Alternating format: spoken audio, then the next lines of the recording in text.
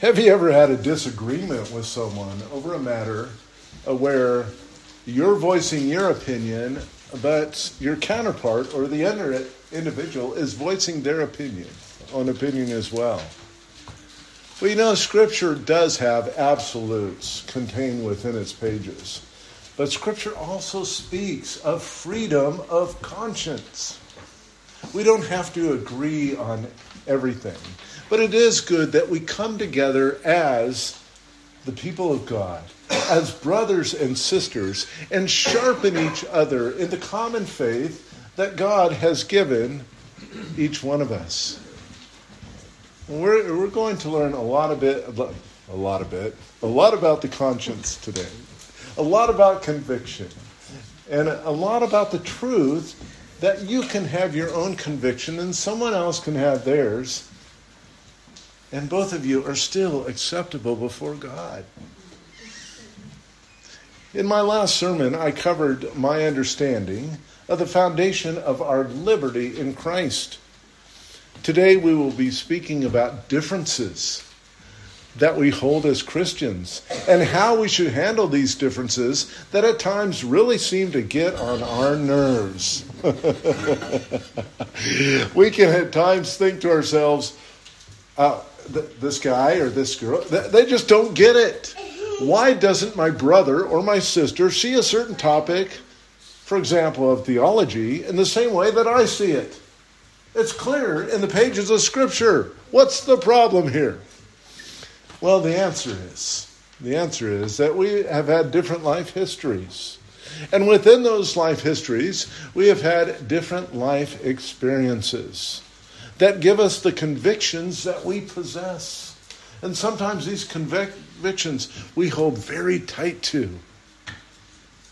I must tell you that when Mary and I were first married, we thought we had it all figured out, right? We're young, we're Christian, we're going to conquer the world, we're going to have a family, we're just going to do everything right?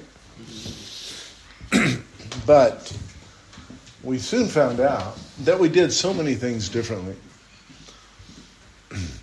From washing the dishes to handling finances, we had some very different views.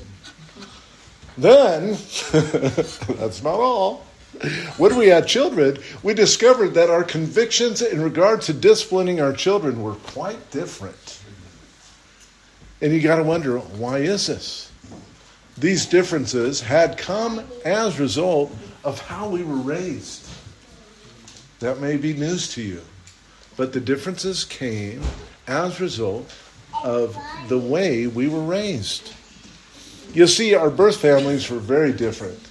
When it came to disciplining children, Mary's family was way over on this side of the spectrum, and my family was way over on the other side of that spectrum. Now, neither home was graced with Christian principles, although Mary's family was Catholic, and so they certainly knew of Christian principles. However, neither of us can say that biblical principles were practiced in our birth homes. They just weren't. Thus, we came to the conclusion that we best leave the convictions of our birth homes behind and look to the principles found in Scripture to help in developing our home.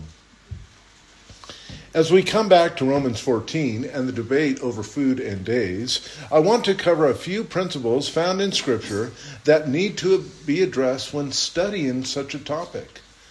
But first, I want to read through the chapter to get the full context. This is one of those chapters where you read a couple verses and you say, oh, okay, I got it. And then you read some more, oh, I didn't know he was going to add that.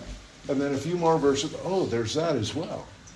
And that's certainly what Paul does in chapter 14, but it's a discourse. It's a discourse on the conscience. It's a discourse on the convictions of man. It's a discourse on where these convictions come from and why you and I should be sensitive to one another and appreciate the convictions that we each have. So in verse 1, Paul says this.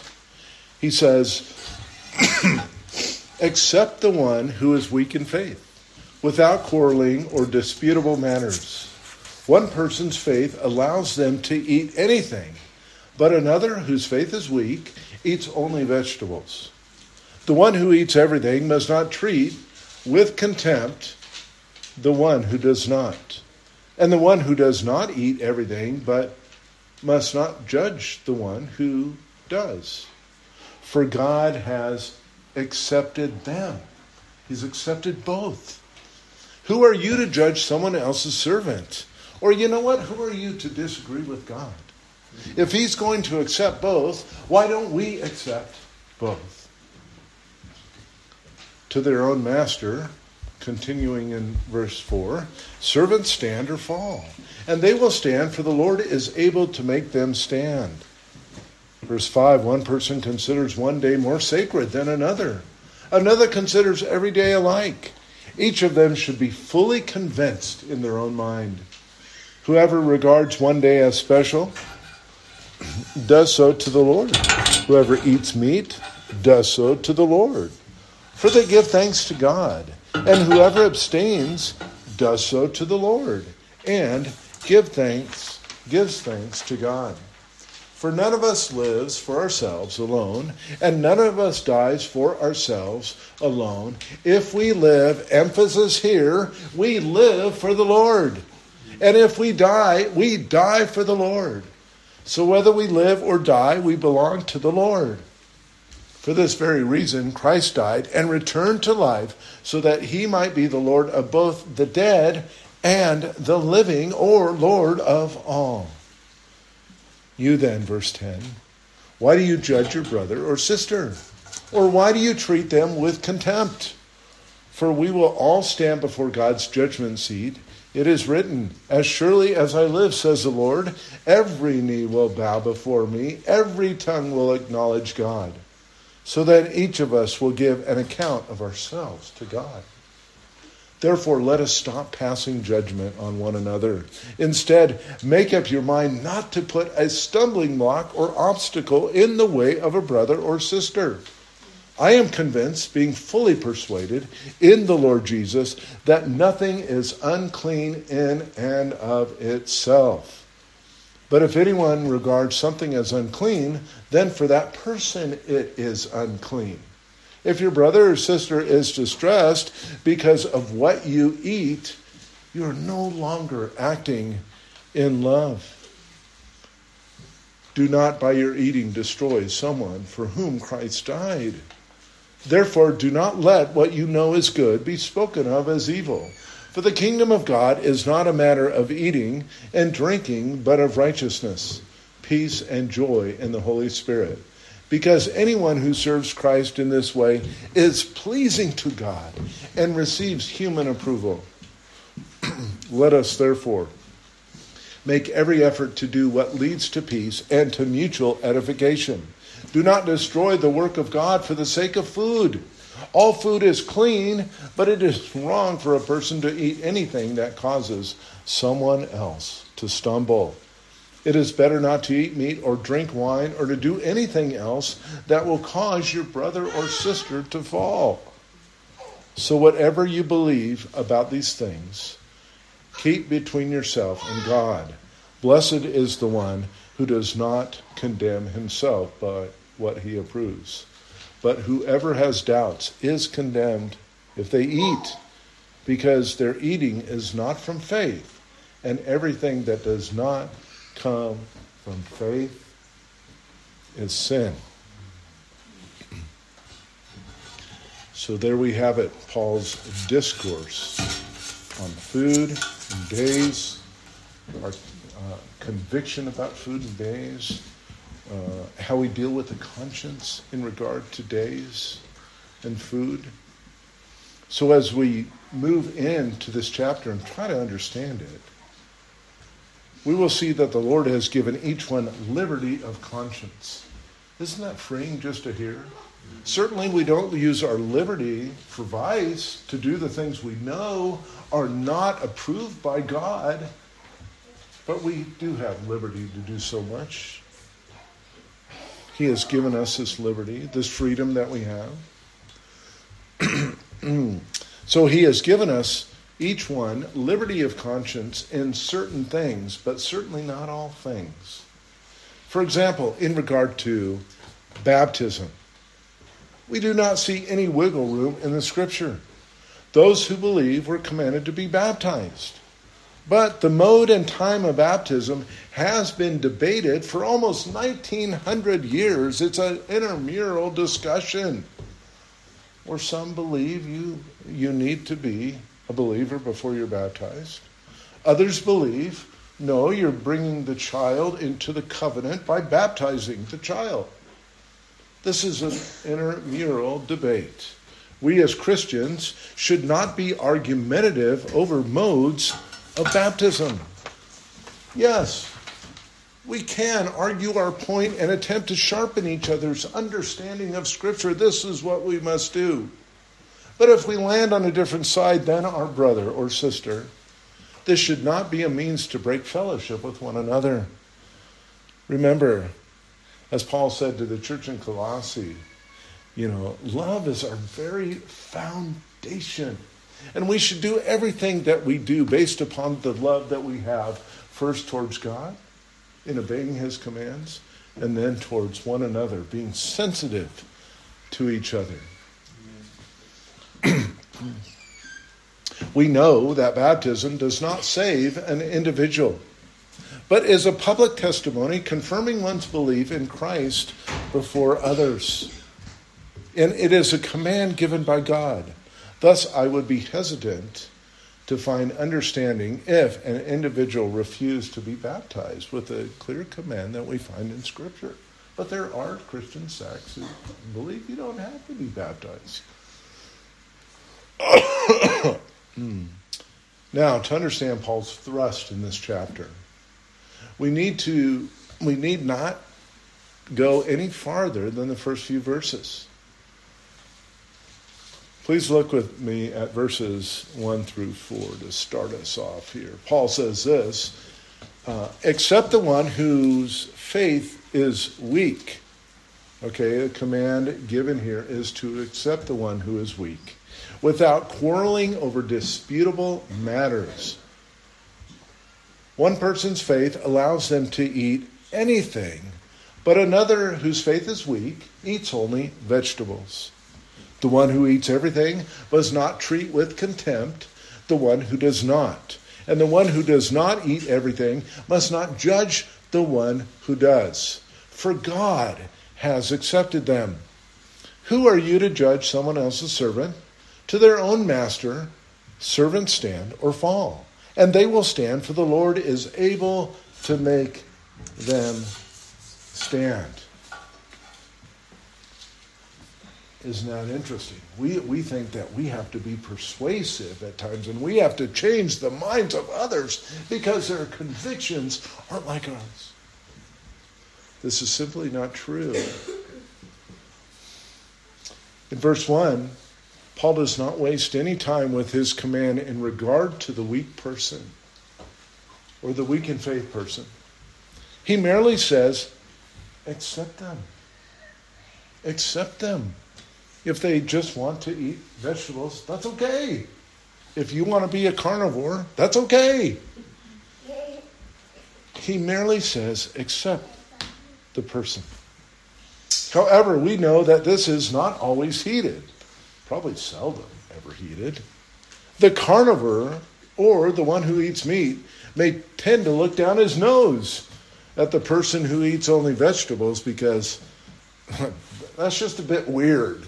It's ridiculous. And for a man, it certainly isn't very manly. Right? To eat vegetables as a man? Come on. What kind of man are you? Some would say, right? The vegetarian, an extension of this thought, the vegetarian is tied to, those vegans, those vegan people. And the vegans are tied to the environmentalist.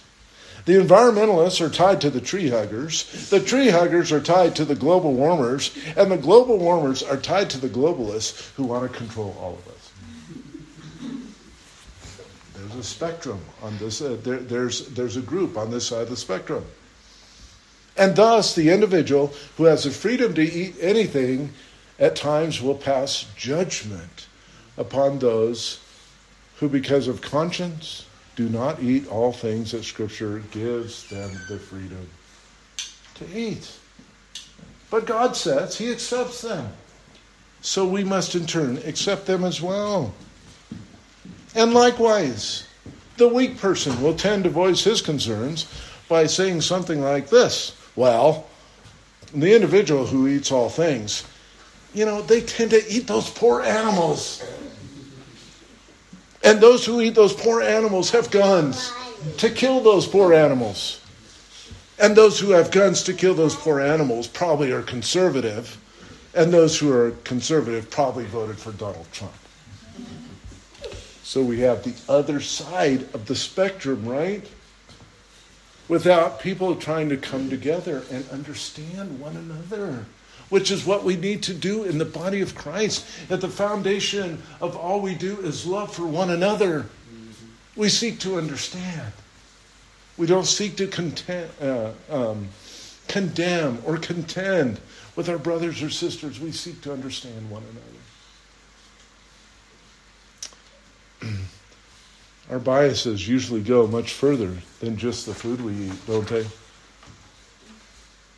Needless to say, we have all at one time or the other have played the stereotyper, right?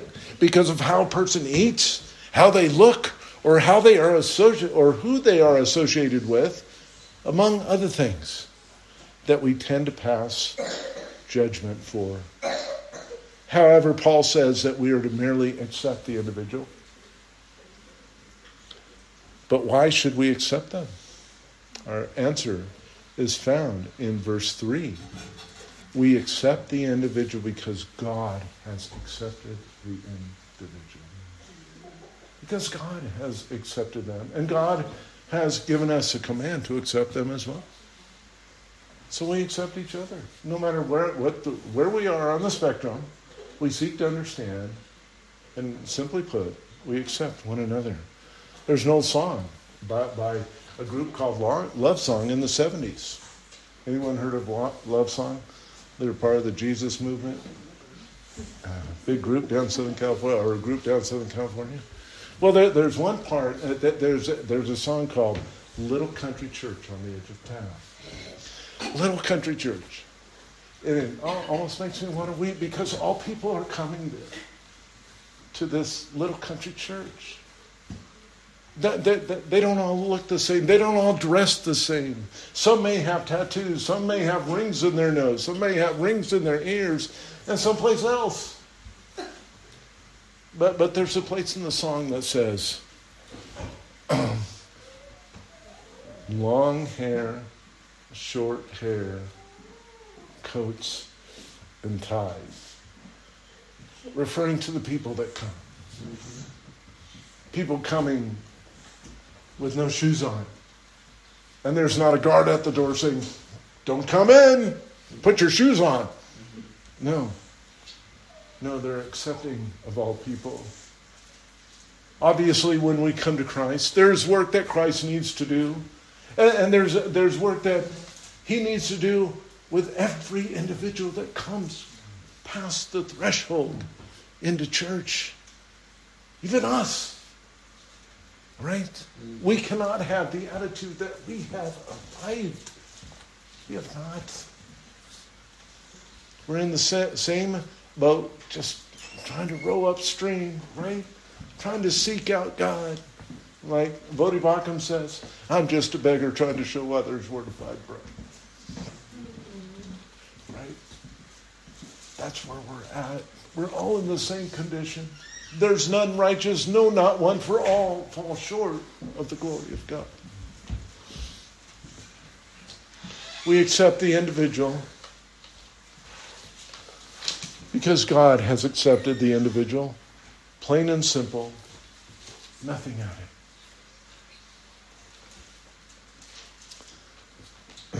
Let's move on here and talk about why God would call a person weak in faith because he only eats vegetables. Because there is a reason. Why would a person not eat all things when God has said that We can eat all things.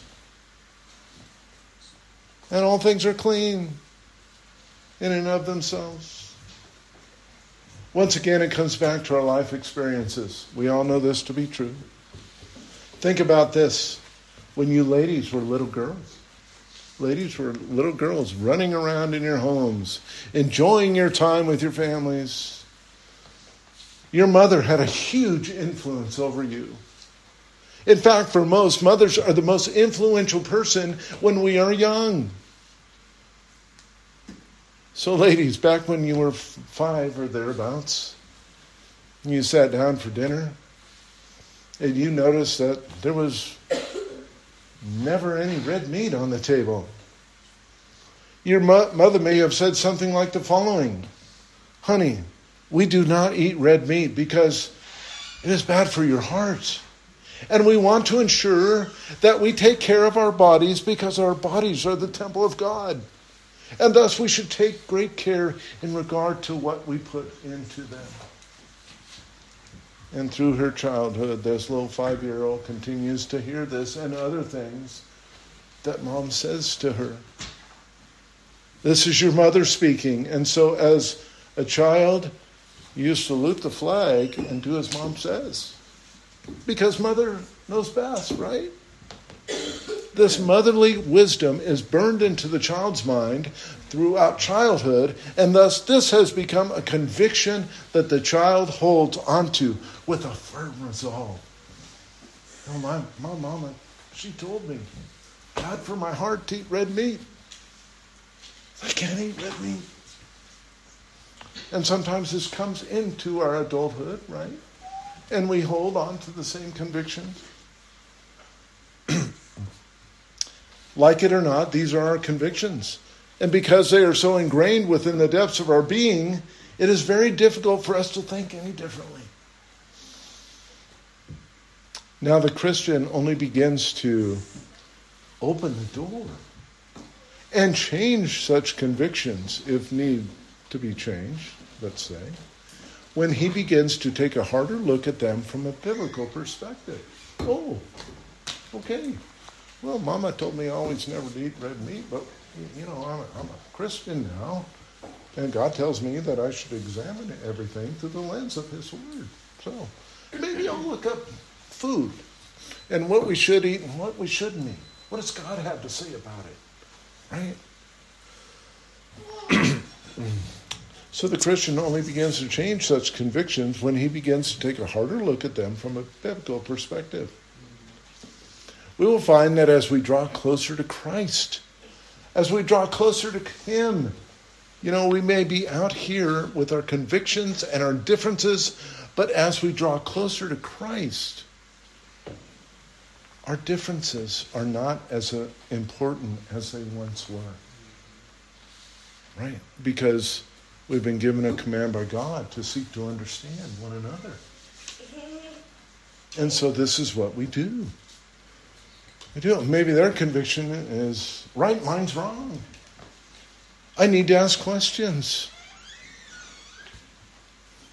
For we are learning to abide with one another in love, even though we may be different in so many ways. There must be a time when our family's values and the convictions that we have come to embrace take a back seat to the revealed will of God for our lives. Right?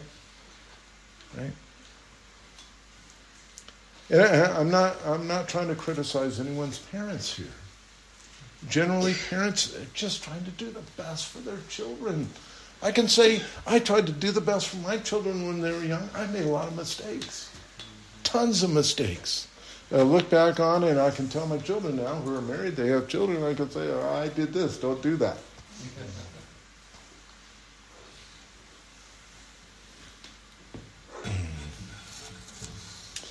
We would do ourselves a favor in such instances by inquiring and asking questions of the individual rather than digging in and getting into a heated argument because we disagree.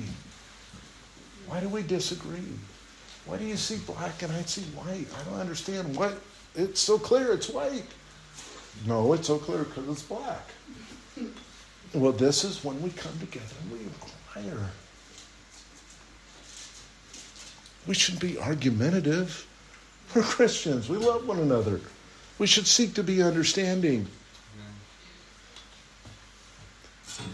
In fact, we may find that when a person opens up the reasoning behind his opinion, that his opinion makes more sense than we thought it did. Oh, I understand. We have asked some questions now, and we have better understanding.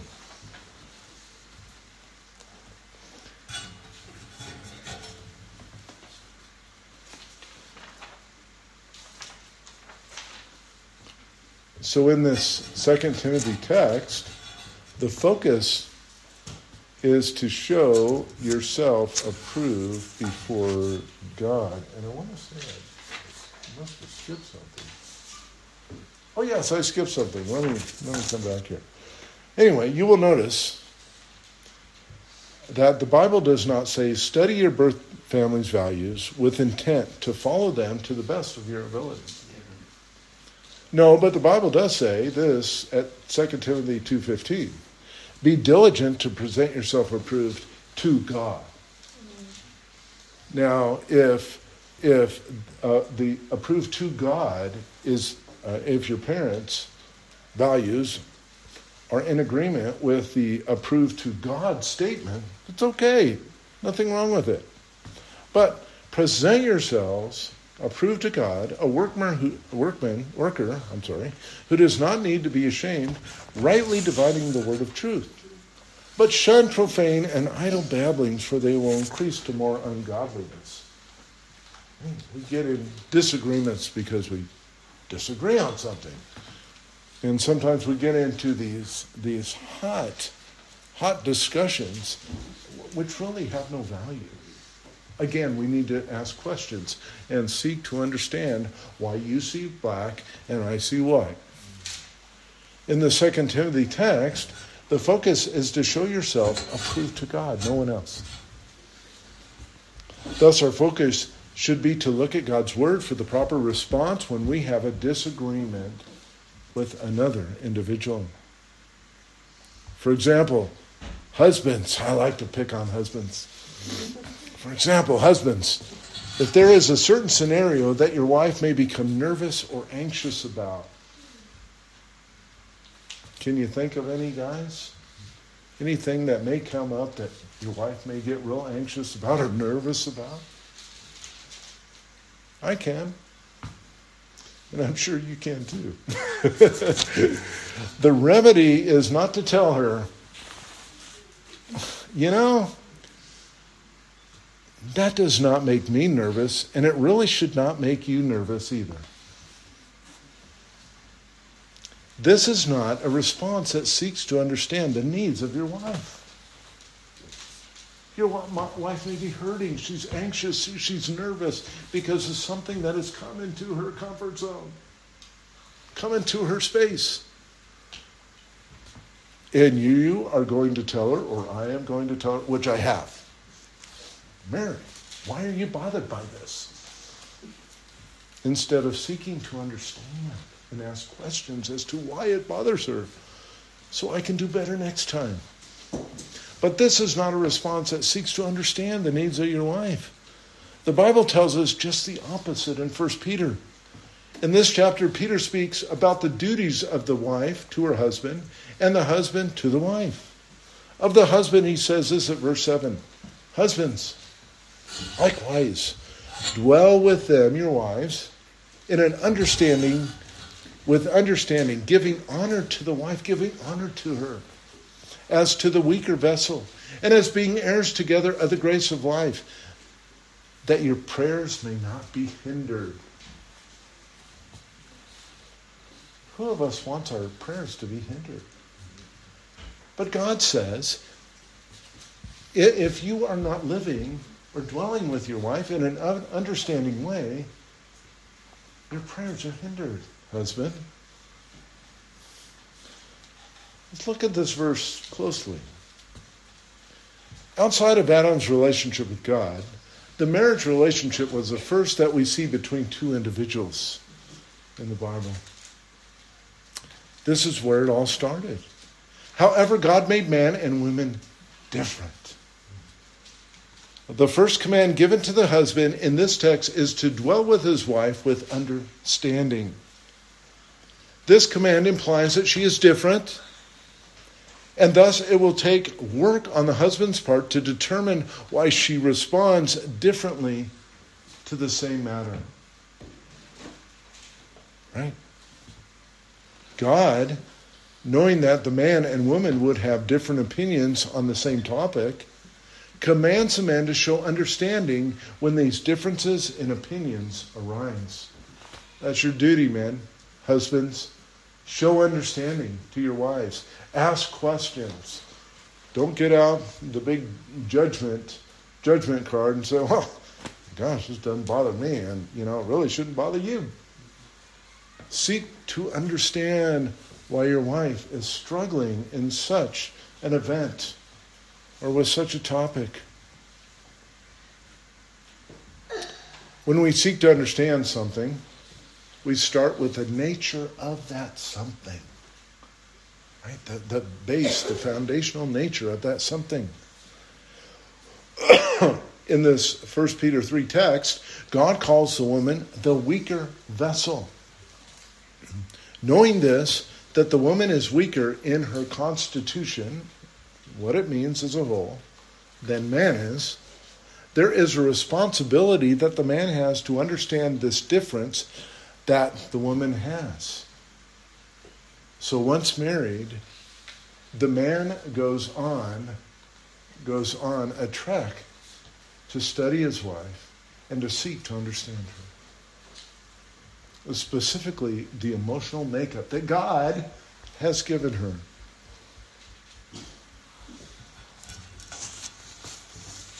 Men or women need to know that if there is a period of anxiety, and I've had to grow to understand this over years. I've been married almost 35 years. I should understand it by now, but I don't quite.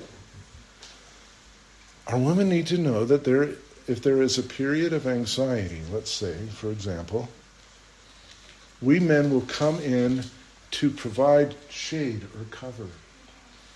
Shade or cover for them when they find themselves in this condition.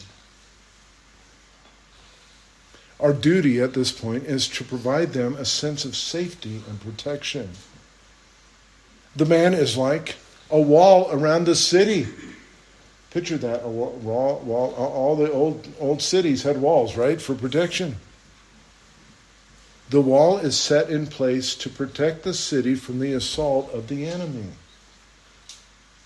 The woman, like the city beyond the wall, is our vulnerable part. And thus we do everything in our power to protect her. So in our Romans 14 text, we see evidence that people are different.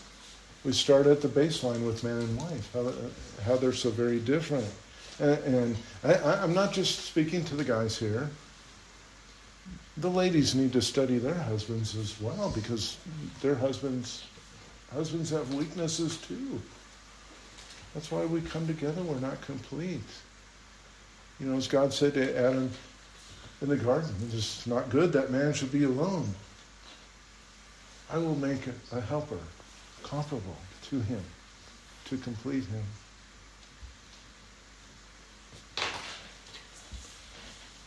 Instead of arguing because my brother does not see things my way, my position should be to attempt to understand why his opinions are different, and then seek to give him liberty to express his opinion, just as I have the liberty to express my own opinion.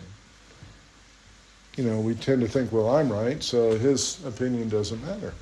Oh, that's not true. There's been so many times when I have purged, when I have dug, I have found, wow, there are some kinks in how I see this. And I need to make some modifications here to my belief of this matter.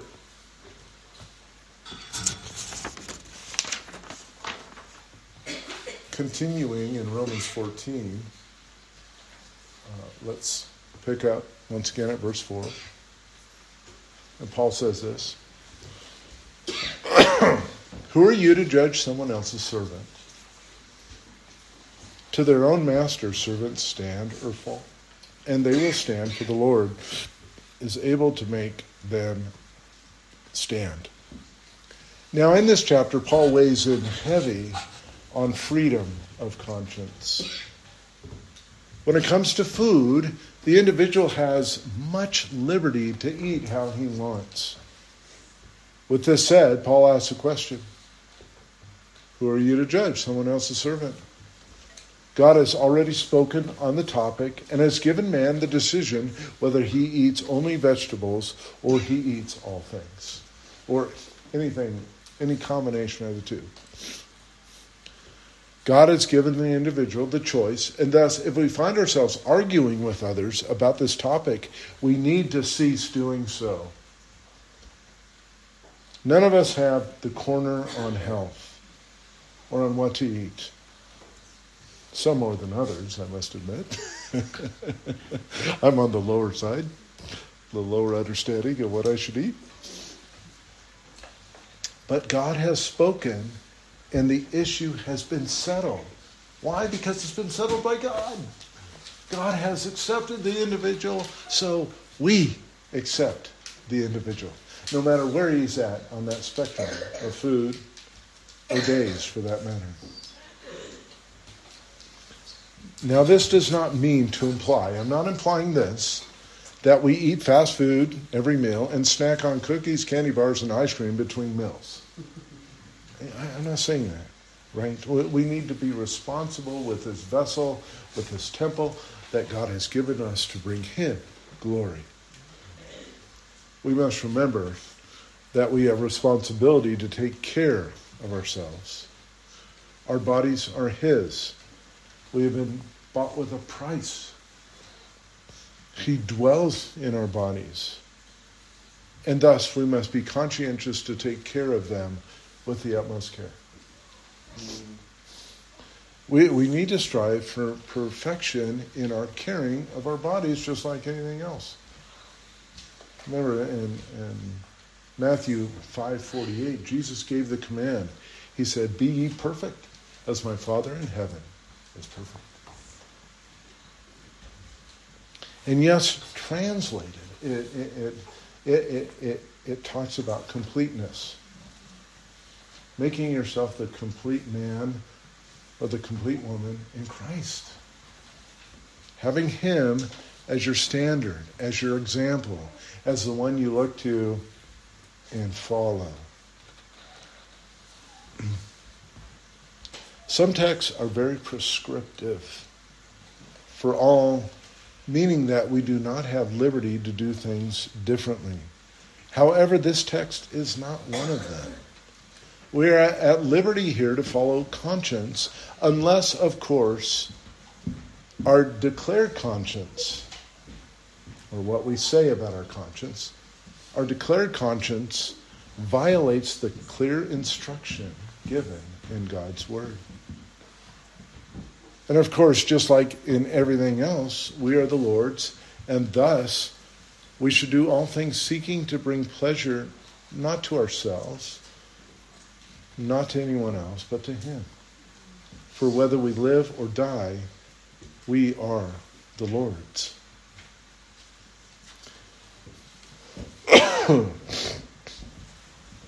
In this next section, in chapter 14 of Romans, Paul discusses days and what we should be doing on these different days, these special days, these holdover days, these days that were established before we came to Christ.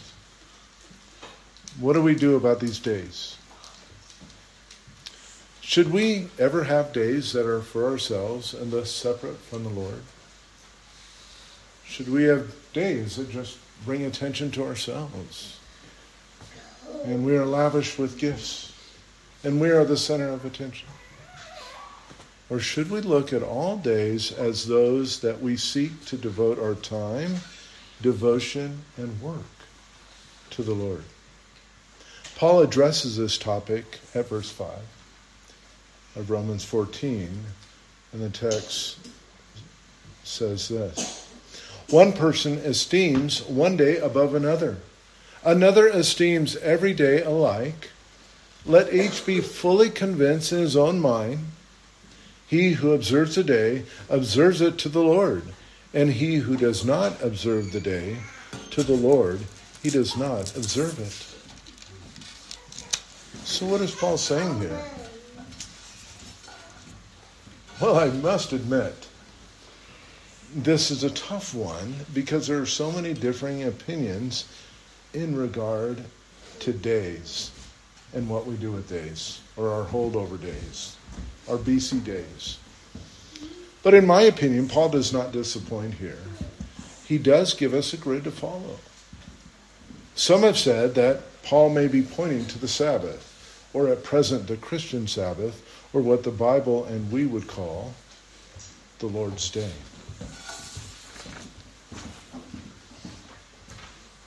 I would not be one that would embrace that this is speaking of these days. I think he's talking about holdover days. He's talking about festivals, celebrations, fast. Not only in the Jewish culture, but the Gentile culture as well. Simply because the Sabbath is not part of, the Sabbath is part of the moral law, which has not been abrogated or removed. We still have 10 commandments and not 9, of which all other laws have their foundation. Therefore, we cannot move the Lord's Day for convenience sake. So I wouldn't hold that position that he's talking about the Lord's Day or Sabbath or the Christian Sabbath. I would see this portion as more dealing with festival days, celebration days, and fast days, and any other days that the Gentiles may have celebrated. Paul, dealing with various people from various nations, both Jew and Gentile, over the span of his ministry, would be dealing here with those days and not days that are fixed, such as the Lord's Day. The issue at hand here is, what do we do with these days now that we are Christian? Bless you.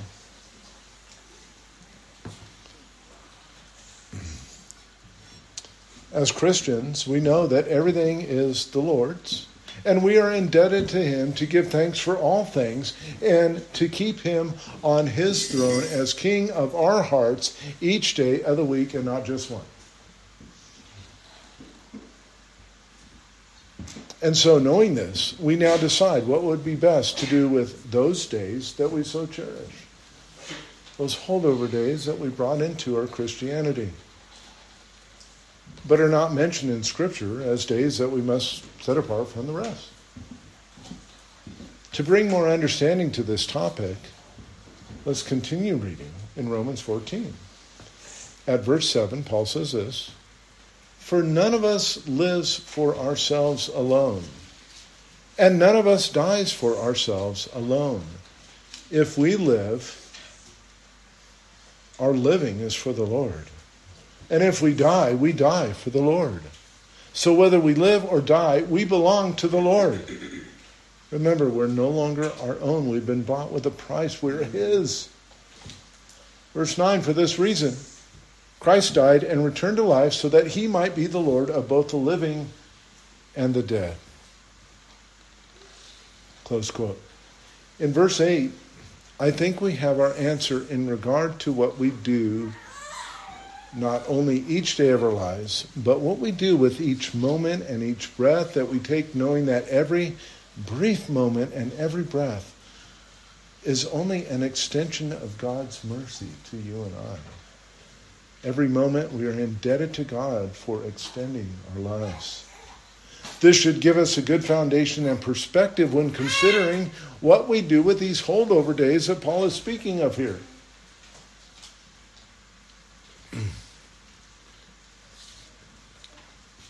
one celebration that touches a lot of nerves. I'll touch a lot of nerves here. One celebration that is very popular in our Western culture is the birthday. The birthday. And to some, this day is hallowed and must be celebrated. However, it is my opinion that if we are going to set aside such days for celebration, the day must be used as a way of thanking God for the work He has done in bringing this individual who we all love, whose birthday it is, into the world. Otherwise, without God, it is just another pagan holiday that places all emphasis on someone else or something else other than God, which would be a form of idolatry. Now, I'm not saying do not have birthdays. Please don't get me wrong. I'm not saying that. But what I am saying is that if celebrated, we should take the opportunity to thank God for what He has done. My dear wife, when her birthday would come,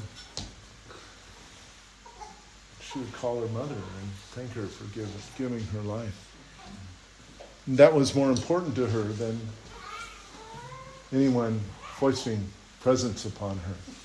For what reason, I'm still not sure. Why do we foist all these presents on people? Other tradition. If you remember Tevye. He sings the song better than I do. What was the movie called? Fiddler on the Roof. Fiddler on the Roof. Thank you.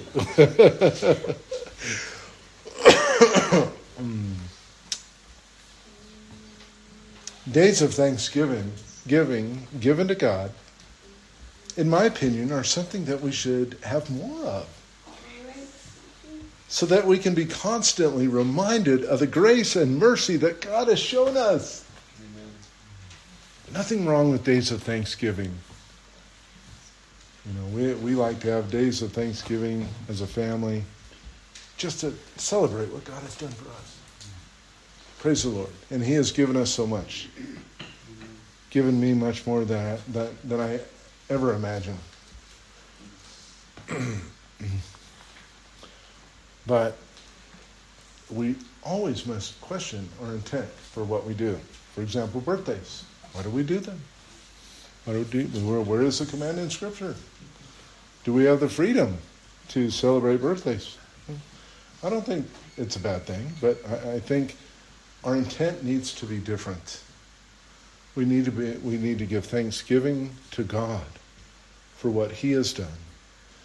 And not lavish all these presents upon this individual, pouring all these presents. Give me some more, pouring more on this individual, because guess what? You know, that individual, which is probably one of our children, that individual thinks that they are the center of the universe. Look, it's all about me, and nothing about anyone else. And these children grow up to be very self-centered. But what is our command, parents? To train our children in the fear and admonition of the Lord. Baseline. If you want to have a tradition, that's a good one. So I'm not saying don't give presents to your children. If that's what you want to do, that's between you and God. But if you don't want your child to grow up to be a selfish brat who thinks that the state owes them everything, so they get on welfare, and they're eating their cookies or Cokes and their hamburgers in their room while they're on their welfare purchased phone playing their games in their room, never growing up to be a man or a woman. If that's what you want to produce, that's what you will produce. Train your children in the fear and admonition of the Lord.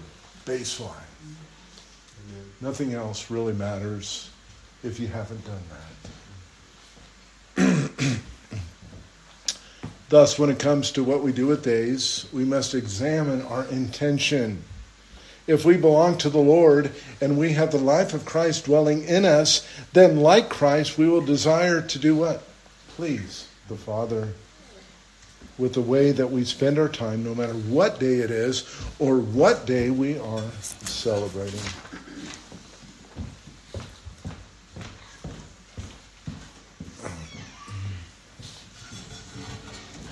However, you and I, all of us here, we will have differences because of life experiences that act as compasses for our consciences to follow.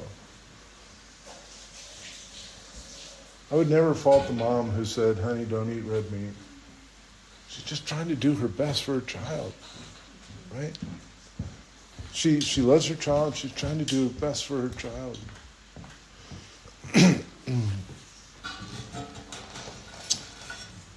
If our declared consciences, and I say declared, spoken, confessed,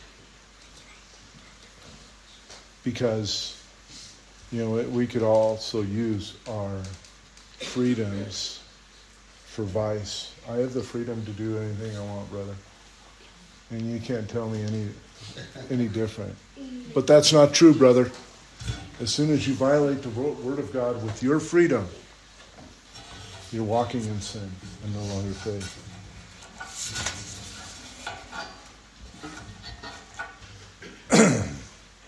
If our declared consciences do not violate the clear instruction given in the Word of God, we must be given the liberty to express them as we wish.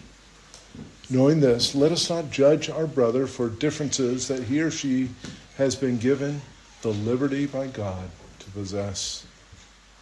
Paul talks of our duty toward one another, and we do have duties toward one another as a body of Christ. He talks about this in Colossians 3. Verse 12, he says this. Therefore, as the elect of God, the called out ones, the holy ones, the separated ones, the ones that God has taken from society and removed, as the elect of God, holy and beloved, put on tender mercies, kindness, humility, meekness, long-suffering, bearing with one another, and forgiving one another. If anyone has a complaint against another, even as Christ forgave you, so you might think about doing. No, it doesn't say that, does it? It says you must do. But above all these things, put on love, which is the bond of what? Perfection. And let the peace of God rule in your hearts, to which also you were called in one body, and be thankful. Let the word of Christ dwell in you richly. And as it does, you're going to be a fount of living water. People want to spend time with you every time. Oh, I'm so edified when I spend time with this person. And as I say that, I can think of people in my past that I just want to spend time with because I was spending time with Jesus. They had so much of Christ in them. He says, let the word of Christ dwell in you richly, in all wisdom, teaching and admonishing one another in psalms and hymns and spiritual songs, singing with grace in your hearts to the Lord. And whatever you do in word or deed, do all in the name of the Lord Jesus, giving thanks to God the Father through him. Please pray with me.